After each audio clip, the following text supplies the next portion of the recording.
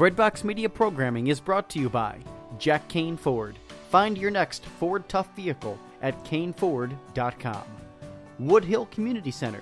Have a hand in the heart of the city. Support their mission with your donations at woodhillcommunitycenter.org. Toyota in Nicholasville Superstore. Online consultants are standing by right now to help you find your next Toyota. Visit toyotaonnicholasville.com. Lexus of Lexington, home of the best-selling Lexus IS. Find yours today at lexusoflexington.com. Introducing the redesigned CatholicSingles.com, featuring new ways that put the spotlight on the person and their faith, not just a profile picture. For the past 20 years, faithful Catholics have used CatholicSingles.com, and the reimagined CatholicSingles.com website is ready to help single Catholics take the next step in sharing meaningful relationships with other faithful Catholics. Remember, CatholicSingles.com for faith, fellowship, and love.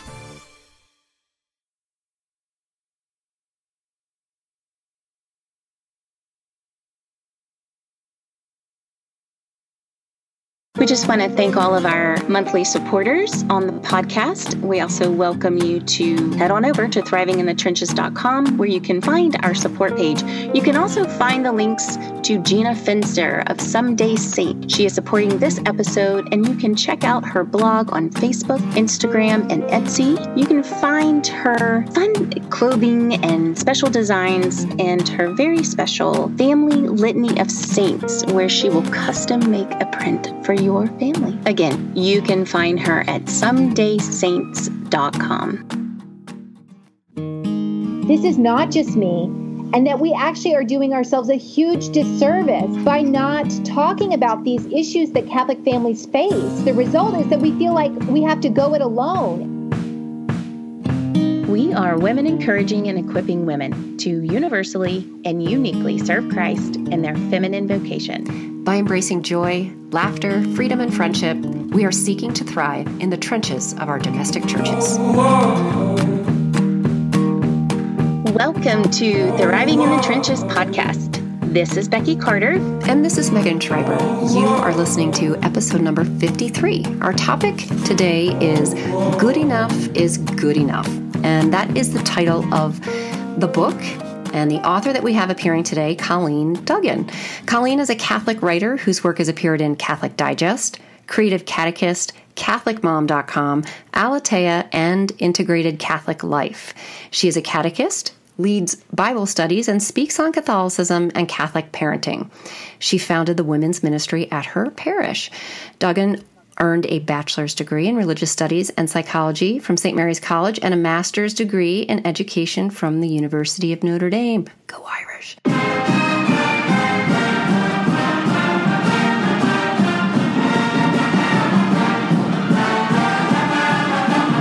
She is a contributor to the Catholic Moms Prayer Companion. Colleen, welcome to the podcast. Thank you so much for having me. Well, welcome, Colleen. It's so good to have you. And I would like for you to just kind of open up sharing with our listeners a little bit about you, Colleen, and a little bit about your journey. What got you to where you are now? Well, I am Colleen, and I am a wife and mom of 6 kids. And I, about 10 years ago, decided, it was right when blogging started taking off, and I was at home with a bunch of small kids. I'd quit working, and everyone had started blogging. And there were a few blogs that I liked reading, and I thought to myself, well, I can do that. So without much prayer or any really knowledge about how to start a website whatsoever, I just started one. I went on Blogger, and it was easy then to do it. And I just started writing and writing and writing and writing. And I wrote for many, many, many years. And eventually I got enough courage to submit articles to different places, and those articles would get accepted. And so I just kept writing. And eventually that writing turned into a book. Now, were you raised in a Catholic home? Can you tell us a little bit about that upbringing? I was raised in a Catholic home, but it wasn't, it wasn't a maybe super Orthodox home, I should say. My mom was a baptized Catholic and really didn't know her faith at all. She was not catechized. She grew up in California in the 60s, and she was not catechized in her faith at all. And my dad's parents were very Orthodox Catholics, but they really, I think, started faithfully practicing after he was probably, a grown kid. Although he was a faithful altar server for his childhood. And I know when my grandparent, I remember as a kid, they were daily communicants and regular rosary prayers and things like that. So my dad was definitely a Catholic, but my mom, because she didn't really know the faith very well, we weren't raised in an uber Catholic environment. They both thought Catholic education was important. So we moved a lot because my dad was in the service. But when we came back from being overseas on one particular stint, they had made the decision through some financial help of my grandparents to put us in Catholic school. And I think that's really where my mom's conversion happened, because she was preparing my younger sister for her first communion when she read about transubstantiation and what happens on the altar during the consecration. And she started weeping right there on the couch because she never was familiar with the church's teachings on the Eucharist becoming the body and blood of Christ, during the Mass. And so from that moment on, once she knew, and she befriended the sisters who ran the school, the Nashville Dominicans who ran the school where we were attending, she started learning more about her faith, and our family started going to Mass regularly after that. That's amazing. And now, correct me if I'm wrong, but don't you have a sister who's a sister of that same order? Yes. And because of those sisters, my sister found her vocation. And so this is anecdotal, but, everyone is always bemoaning the state of Catholic education today. But I am so grateful for our Catholic education in my own growing up, because it was how really my parents came back to the faith. And without, the textbooks that they read, and the encounters they had with the sisters, I'm not so sure that would have happened. Mm-hmm. So would you say that there was a point in your own journey where your faith really became your own? Well, yes, I would say probably when I was in college, but I would say that my Catholic education definitely greased the wheel. I started going to Catholic school when I was in 4th grade. And I think my mom's conversion to the faith, even though she had been a baptized Catholic, she'd never really practiced. I mean, she was married in the church. And at some point I received my first communion, and my brother did too, but I don't really know how that, we were overseas when that happened. So I don't know how I don't remember going to any official religious education training is what I'm saying. But, over time and through the gift of my Catholic education, I decided to go my last year in high school to a Catholic women's college. And it was there when I was away from my parents and kind of doing my own thing that I started reading the church's teachings, especially the encyclicals, papal encyclicals. I had to take intro to religious education classes as prereqs. And I remember being a young college student reading Humanae Vitae, and my mind was blown. I mean, I was 18 years old in the basement of my college dorm reading Humanae Vitae and the church's teachings on sex and marriage. And I remember that night, as I put my pen down and my highlighter down on the table next to my coffee, I remember thinking, I will always embrace what the church teaches. And that was such a grace. I mean, that wasn't anything that came from me. It was just once I knew what the church taught, it was hard for me intellectually to deny the truth of it. And so because of that religious education at the college level, I really became open to learning more and was very much hungry for what the church offered in terms of guidance to the people. I love that.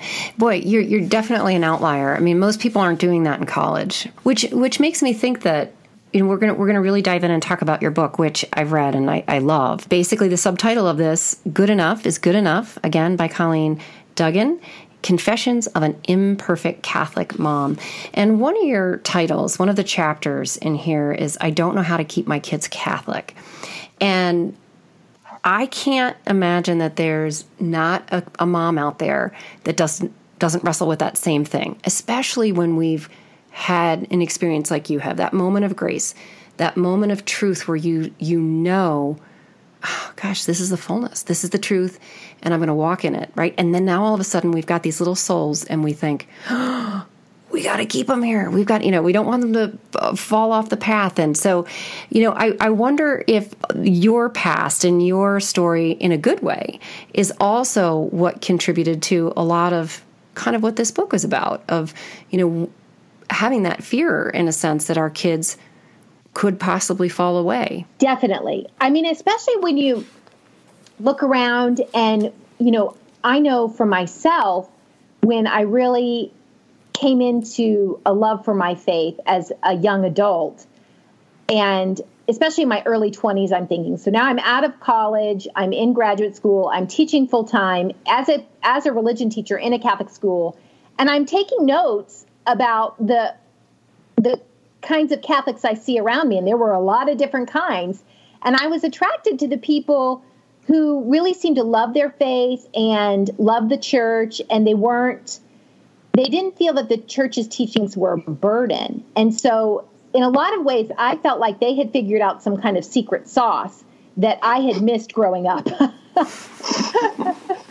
And honestly, I have to say, I've said this to my parents directly, the greatest thing my parents did, I think, was they did offer us that beautiful Catholic education, and they never spoke poorly of the church, and they did try to feed us in the best way they knew how and they could, and I think God filled in the gaps with the rest of it. And it was because of their humility, really, in what they didn't know, and they never proclaimed to be something other than what they really were, that I think it left me at least open to really searching on my own. Okay, what is the church teaching here? Do I agree with this? Do I want to get on board? And when I was newly married and young, I looked around, and there seemed to be these families who just never really had to wrestle with any of that. Maybe it was because they were baptized Catholic, cradle Catholics, raised cradle Catholics. They just seemed to know and live their faith and not have any quandaries about it. And they certainly didn't seem to wrestle with any kind of human dysfunction, which I could not say was the case. And so I was just perplexed, and I was like, well, I know how hard it is right now to live my faith, and I'm going to the Eucharist regularly, and I'm dragging myself to confession, and yet I still acted like a jerk around my husband, and I still yell at the toddler sometimes. And I would look at these other families, and maybe the same things were happening at their house. I don't know, but I just assumed they weren't because they were better Catholics than I was. Right. I don't know if that's sound logic, but that is certainly what was going on in my head. Well, it's also the voice of the evil one saying, you're the only one that's failing. You're the only one, Yeah. And I think it's hard, when the ideal is, we all want to get to heaven. The ideal is sanctity, holiness. And we all good Catholics have that. And even the not so good Catholics, I think they want that. We all want heaven. And so if we know that that's where we want to be at the end game is heaven, and yet we look at our daily lives and we see how our own behavior limits choosing that final end game, it can be disheartening, I think. And anyone who's honest will look and see that they're where they lack, where their gaps are. And I saw that in my own life, and I just assumed that other people must not be struggling in the same way. Now, after many years of parenting and marriage and counseling and spiritual direction, I can say that actually isn't probably the truth. But it seemed to me at the time that these other families had some kind of rubric, and if I could just crack this Catholic rubric, then we would fix the generational sin of my past, and we would fix the dysfunction that I struggled with, and everything would be golden, and my kids would be saints, and we'd all get to heaven. And hopefully that will happen. But it's not probably because of anything spectacular I do. It's because I drag myself to Jesus and beg for his help. Mm-hmm.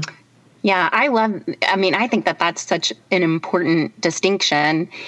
Catholics get accused of being more worried about our works than our faith. And that's exactly what you just explained, you described is, okay, if I would just find the right rubric, then we'll all get to heaven. But the rubrics don't make us holy. They are a tool, but it's that faith and that going back to the source. The source is who heals our sin. The source is who heals the wounds, and Christ. And as you said, you are always going back to the Eucharist. Most of us are all wrestling with that, probably on a daily basis to some degree. I love the title, Good Enough is Good Enough. I'm hoping you can talk a little bit more about that title, because I think maybe some people could kind of hear that initially and think, is that lowering the bar? And it's like, no. Yes, I would love to, because several people have commented that to me. And,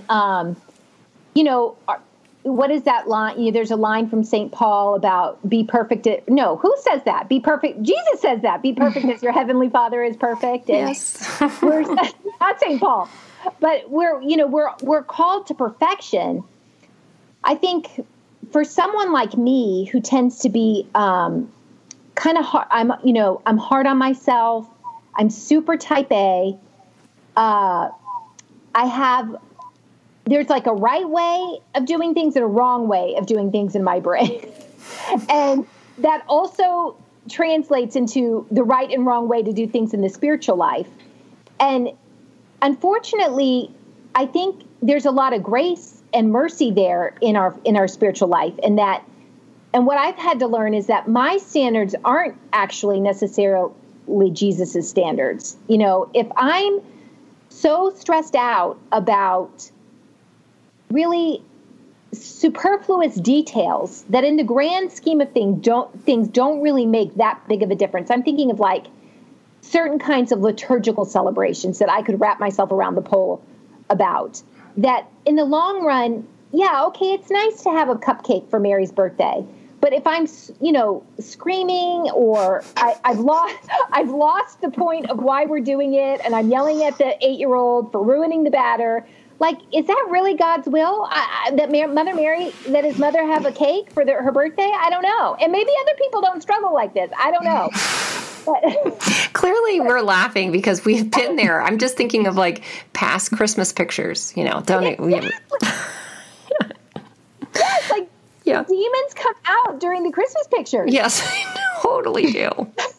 And by the end, I'm like sweating. I mean, it's all of 2 minutes, and I've broken a sweat. Yeah, and it's like I miss the forest through the trees because I'm so hell-bent on doing it a certain way, and the spirit and the love and the mercy with which I'm called to undertake the task, I've completely lost. And so the title of the book, Good Enough is Good Enough, is really kind of how I had to get to a place where I realized my standards were really actually prohibitive in my journey to holiness because they weren't God's standards. They were these ridiculous, type A, perfectionistic, modus operandi rules that I had invented in my brain and that I had looked at on Pinterest and in Good Housekeeping magazine that were going to make me a good wife and mother and therefore a good Catholic and help me get my kids into heaven. And they were actually the thing that made me crazy. Mm-hmm.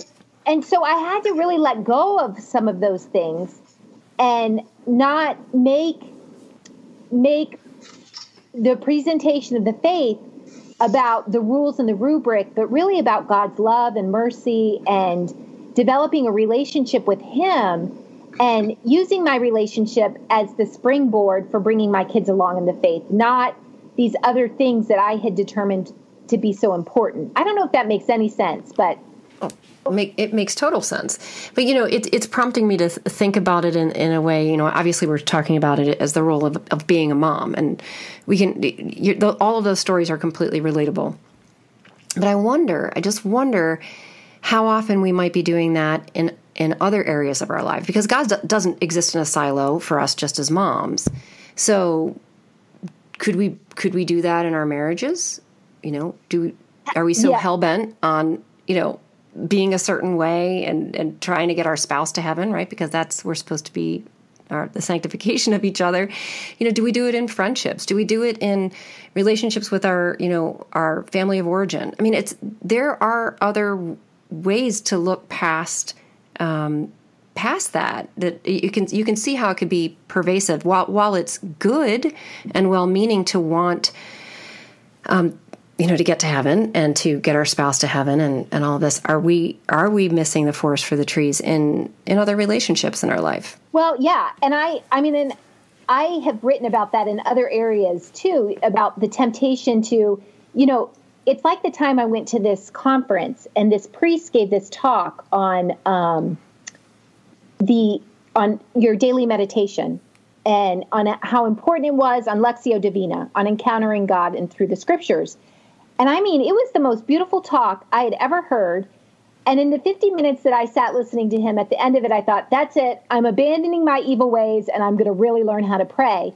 And he took some questions from the audience, and the first woman, one of the first people who raised her hand, he called on her and he said, and look, maybe this woman is a veritable mystic and she's mastered the art of prayer, and now all she wants to do is get her husband and her kids to pray this way.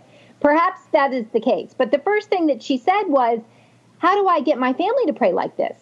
There were like 5 questions I would have asked him about prayer before I thought about how I got my kids to pray that way. Right. And it's like, when we read these books about the spiritual life, or even just self-help books, that are so trendy today, when we're highlighting the passages that pertain to other people and not ourselves, that should give us pause. Right. And so I do think it is a very real temptation to focus on the sanctification of those around us, on the flaws of those around us, the people we work with, the people we see at church, the hypocrites that we have to deal with every day, and miss the focus on our own sanctification and really dedicating ourselves to daily prayer and really trying to become saints ourselves and following the invitation Christ is issuing to us daily to do his will and not our own.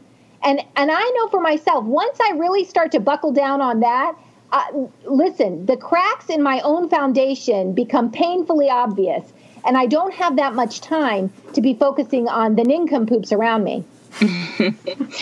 Yeah. I can't tell you how many times in spiritual direction, and I've said this several times to our listeners on the podcast before, but anytime I'm in a conundrum with my children or my spouse, it's over and over, you become holy. Yeah, Everybody tells me, you become holy.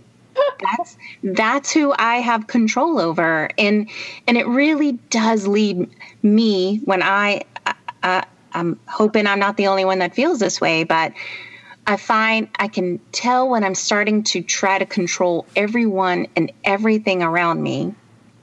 I'm easily angered. Nobody is doing what I think they should be doing. My expectations are being slashed over and over again. And it's because I'm hyper-focused on what the others are doing rather than how I am handling my own sanctification. And I can't control them. And I can remember when I finally realized that about my own children. The freedom that comes with that. Now, don't get me wrong. I don't not ever try to control my children. Did that come out right? I still fall into that all the time, trying to control the people in my immediate family, bless them. But knowing that there is no freedom in that, I can usually at some point I realize what I'm doing, and this is why I'm so miserable.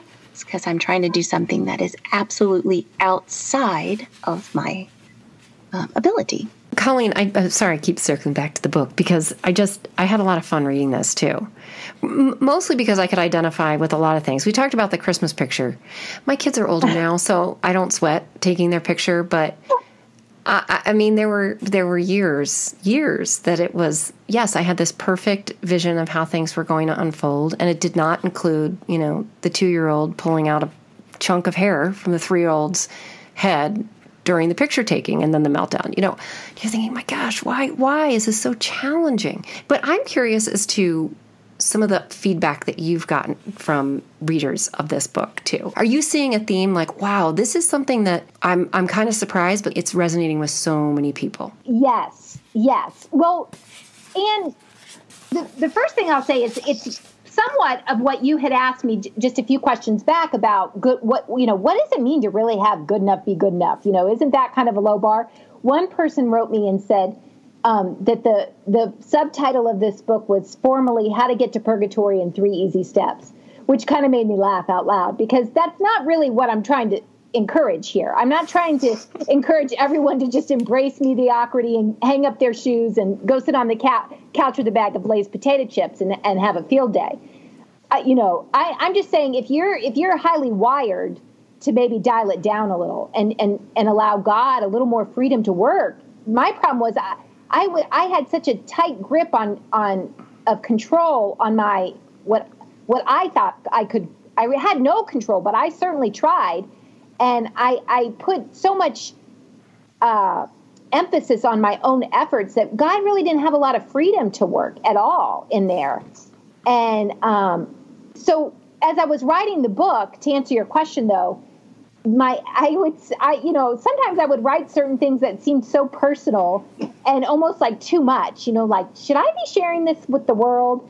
And then right after I wondered that, I would think, and by the way, who's going to identify with this? And my editor, I would send her little notes like, I don't know, maybe it's just me. Maybe I'm the only crazy one in the room. And if the truth be told, I have always been, my sister's nickname for me is Oversharer. And and I am someone who's like probably a little bit too honest sometimes. And so I worried that was like a character defect that was now seeping into this writing project, and that perhaps not everyone needed to know my dirty laundry. Mm-hmm. And so I would write to my editor, who I loved, and say, like, I don't know. I mean, maybe this is too much. And she would just write back, these one-liners that would say, no, it's got to be okay. And so throughout the whole writing process, I just kind of trusted her that I wasn't just going to be this crazy person sharing my dirty laundry. Like, how when you read a blog post that it's just a little bit too much information and then you feel like you need to go take a shower afterwards? Yes. That was how I worried the book was going to be. Like, oh my gosh, that Colleen Duggan girl needs a grip. And so I worried about that. But once the book came out, right before it came out, I was given permission by the publisher to get like a pilot group of women together, and we gave them the book in advance, and the publisher let them read it with permission not to share. And we kind of walked through this study circle that I had written to go with the book. And it was then, and that was such a blessing for me to be able to see.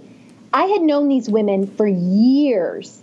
And in that course of that 6 or 7 week study where we gathered and we prayed and chatted together, I learned things about those women that I had never known that they struggled with in their marriage and in their parenting and in their homes in a way that was so beautifully shared and authentic and vulnerable. And I realized, oh my gosh, this is not just me, and that we actually are doing ourselves a huge disservice by not talking about these issues that Catholic families face.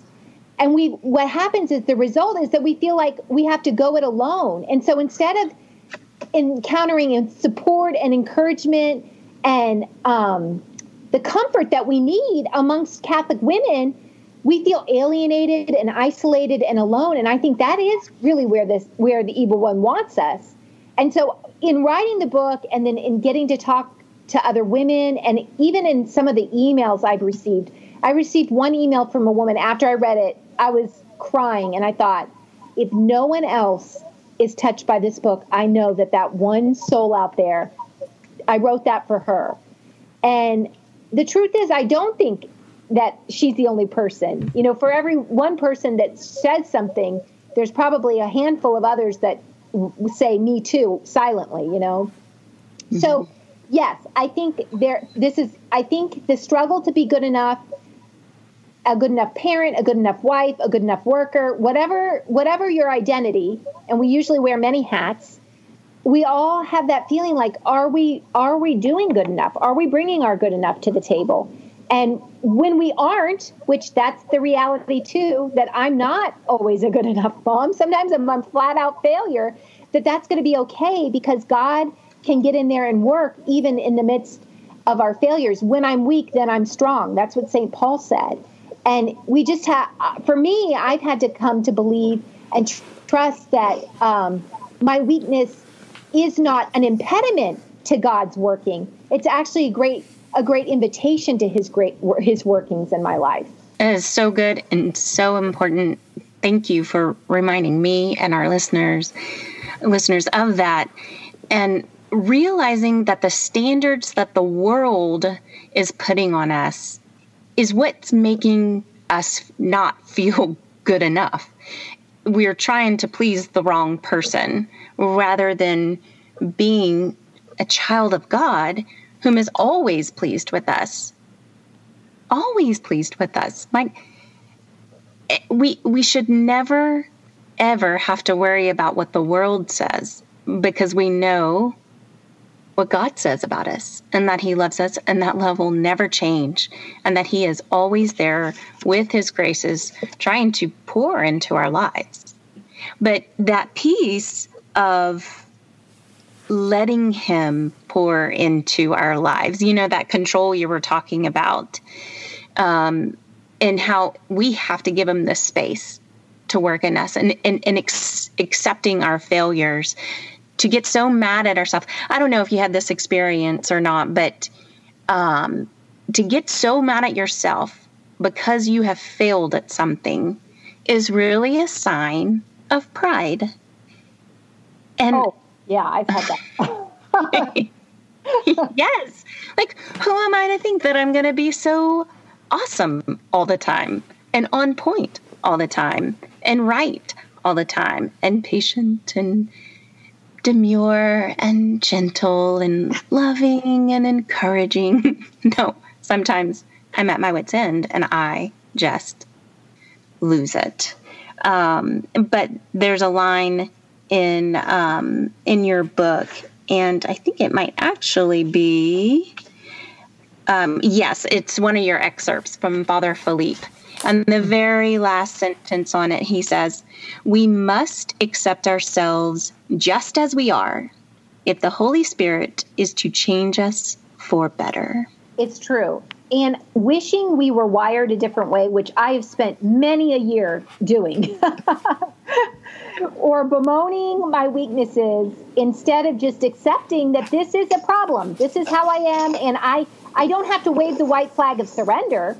I can try to come up with some strategies and to help me, and I can pray and I can sacrifice and fast and do all of those things. But that perhaps this weakness was given to me to remind me of how weak I am. And if I didn't have the weakness, I wouldn't have any need for God. And so the thing that I sometimes, the weakness that I hate the most is the very great reminder of my need for God. And without it, I would just be floating out into the wilderness on my own because I'm so great. Not really, but you know what I mean. No, absolutely. And while we're called to that, I was thinking that there's also that place where we can maybe use our temperament as a crutch in a way. That's just the way I'm wired. So yeah, and even though we have that weakness, he still doesn't want to leave us there. So as we lean into him, which is the grace of it, that he can transform us, that we do eventually move away from that particular weakness or vice or piece of our temperament that needs tempering. But that doesn't ever mean that we finally arrive, because once we get through that one, we realize, like an onion, there's another one over here that we have to work on. I mean, we're always going to be dependent upon him. And at the same time, we need to be open to that constant renewal of what he does want to do in our life through the Holy Spirit. Certainly. And also, I think for me, too, the other part of that is that that just because I'm asking to be delivered of whatever weakness it is, doesn't mean that he's on my same timeline. because that's Exactly. another hard lesson I've had, is that, I certainly make the request and, go to the sacraments, especially that sacrament of confession where I'm openly and regularly confessing those tendencies towards sin in order to have God's grace help me in those areas. But, it's like, just because I'm asking doesn't mean immediately it's going to be removed. Now, sometimes God does work like that. But in my own life, I found, like you said, the onion analogy is real. The layers are there. And it takes time to remove the different layers. And so certainly I'm more patient.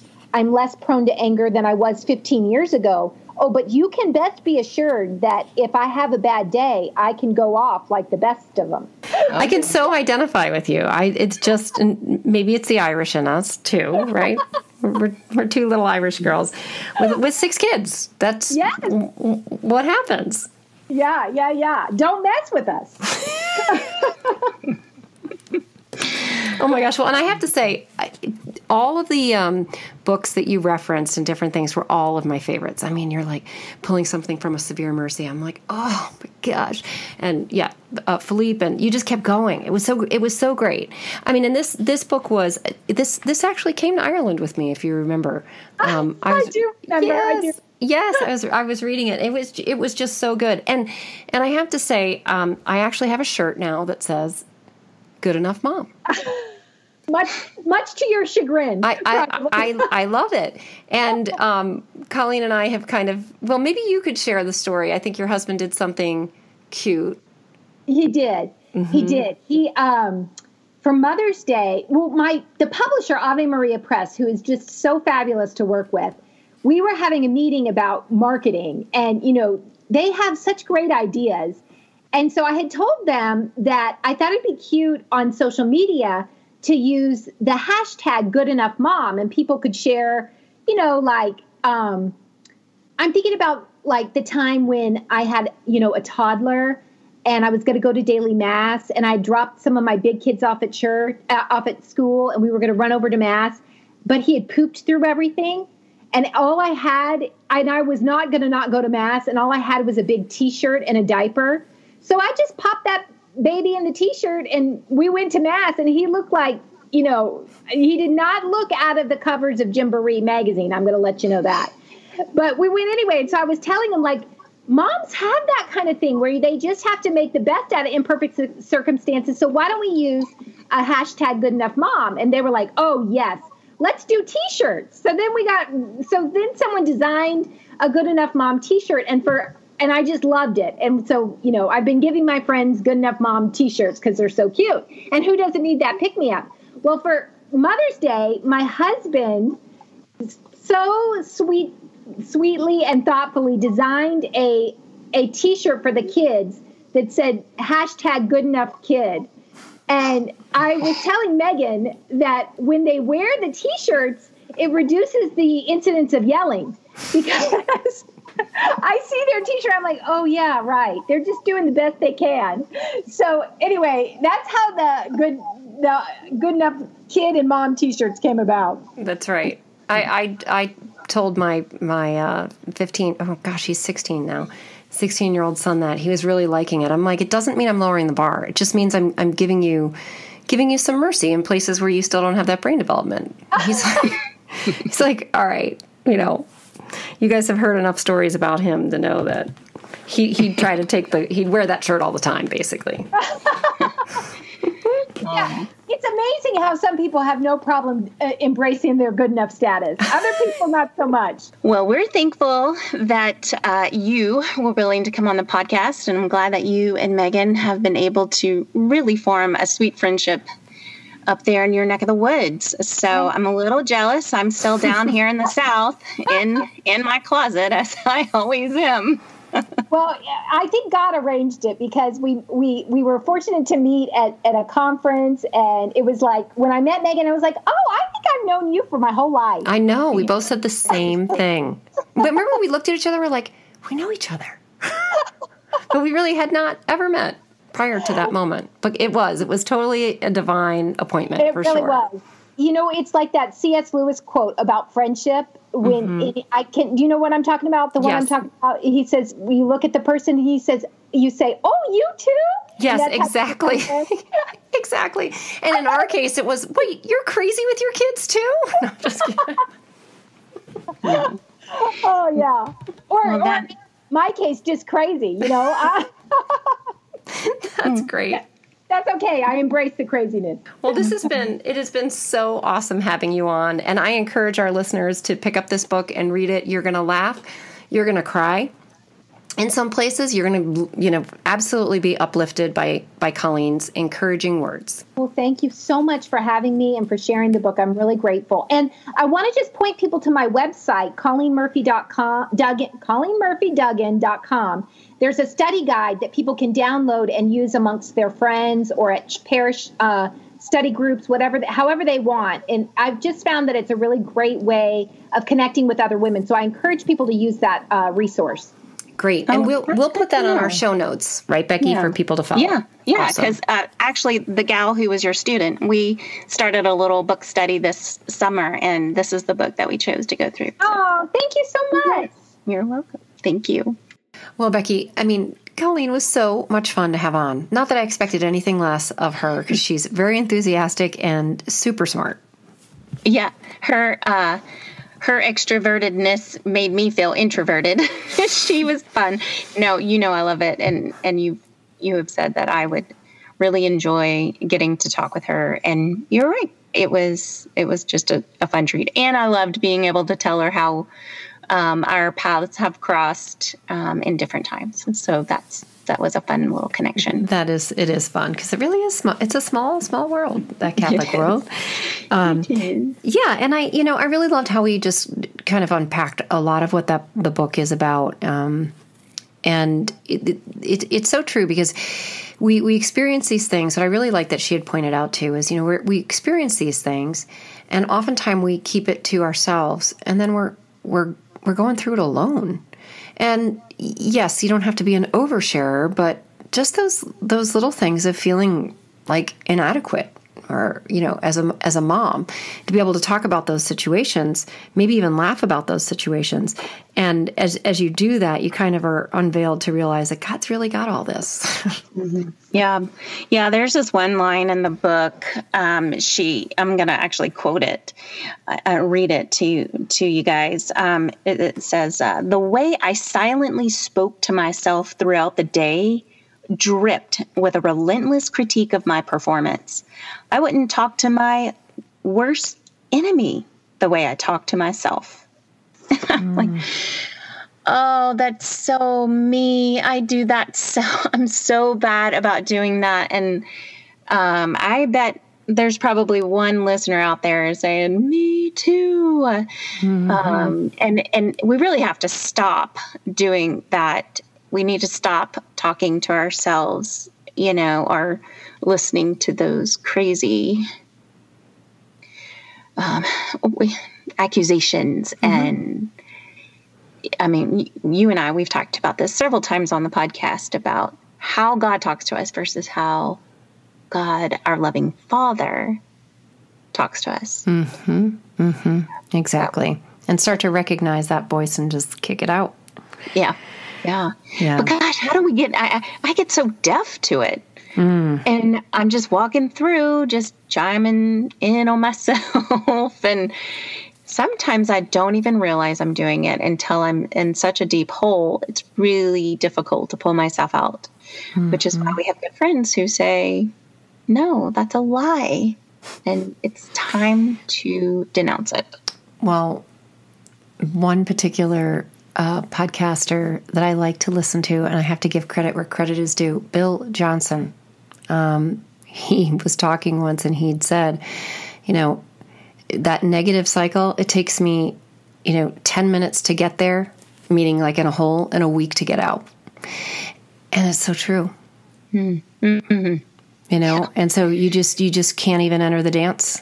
You just can't. So, yeah. I don't know. So, well, and I'm glad that y'all talked about the title because it is that some people can read that and think that it was a little misleading. Not misleading, that's a very negative way to say that, but they're going to assume that it's something that the book absolutely is not.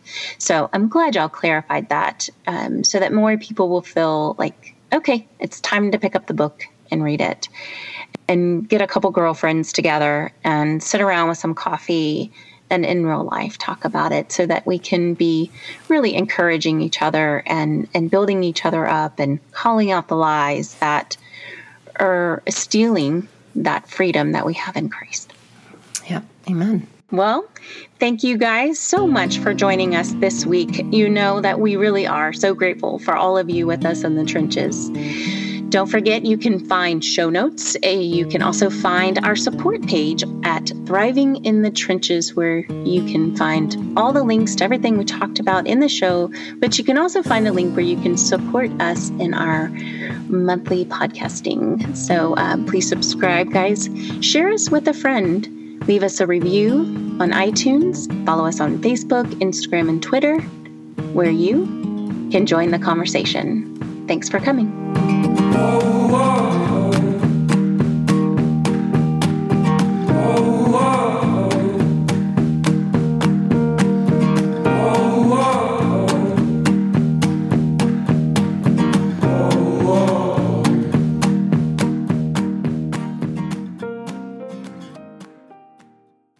Thank you for listening to Breadbox Media. Find more about us at breadboxmedia.com.